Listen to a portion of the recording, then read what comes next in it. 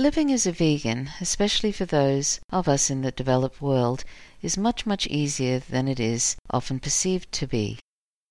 During the past several years, there's more abolitionist vegans than there was a few years ago. There's more vegan recipe blogs, thousands of them with delicious recipes that are very easy to reproduce. The number and variety of vegan items available in stores and online are increasing annually. New vegan businesses are opening and thriving more than ever, including cafes, bakeries, restaurants, grocery stores, clothing stores, online boutiques, and even retreat centres and B&Bs. Yes, there's never been a better time. And as the demand for vegan alternatives grow, it's only going to get even easier. It's true that new vegans do tend to find themselves facing new challenges, especially when it comes to meal times. As our society places a great deal of importance, perhaps far too much in fact, on food. This is particularly evident at social gatherings and during times of celebration, when the sharing of food is considered central to the sharing of enjoyment, pleasure and fun.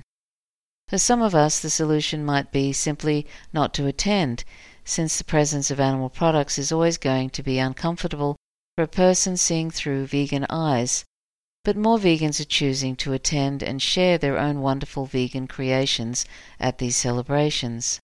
But once we accept that veganism is an unavoidable step on the path to an ethical and authentic life, it soon becomes clear that the few random experiences of social awkwardness are trivial compared with the significance that veganism brings. When we really look at the animal issue honestly, we can't help but see that it is an ongoing holocaust of unimaginable scale, and standing up against it becomes a duty that we can't ignore. Seen in this light, veganism is very different to what many people believe it to be. A personal lifestyle choice that imposes inconvenient restrictions on us or deprives us of sensory gratifications. For those of us determined to face up to the truth of injustice, no matter how ugly it may be, the guidance of our conscience is not at all something to resent or lament, but something to celebrate and be grateful for. Of course, there are always going to be people who feel challenged by an individual's commitment to veganism, and their attempts at discussion or debate can be intimidating or uncomfortable to experience. In this regard, the most difficult thing about being vegan is the most difficult thing about life in general: other people.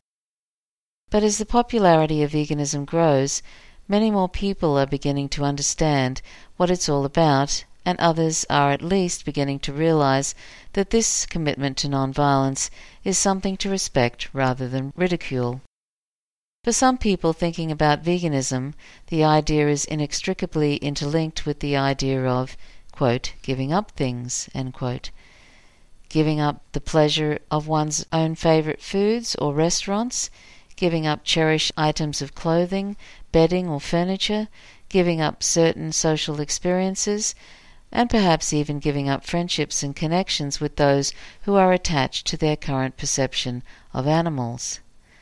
There certainly is an initial learning period during which new habits are established, and the vegan newbie might be surprised or even shocked to learn where certain animal products find their way into their lives.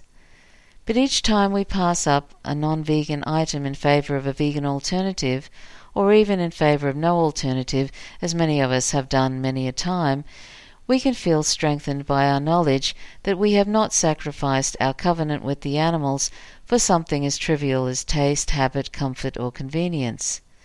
And as the vegan movement continues to grow, we are rewarded for our commitment with ever more delicious and abundant vegan food, an ever-increasing availability of animal-free clothing, and the appearance on the market of a growing range of vegan products of every kind.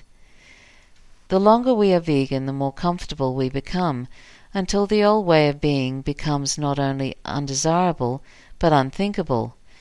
Maintaining our veganism becomes an imperative that directs our decisions not only toward doing what's right, but, much more important, away from doing what we know to be wrong. As time passes, we realize it's not that our veganism has become second nature to us, but that veganism is in fact our real nature, and becoming vegan is nothing more than dropping unnatural behaviours once programmed into us by a world that has led us to see sentient animals like us as things to be used by us. Our vegan way of life becomes just life, and any perceived inconveniences pale in comparison to the peace and heightened self-esteem that comes from knowing we are living accordingly to our values. In fact, since veganism allows us to finally be free from the inner conflict that comes from participating in animal slavery, there is a profound and lasting sense of deep relief that follows. Please note, with the kind permission of Angel Flint from Gentle World, I've adapted parts of an essay about this topic, and the topic is Vegan, Easier Than You Think.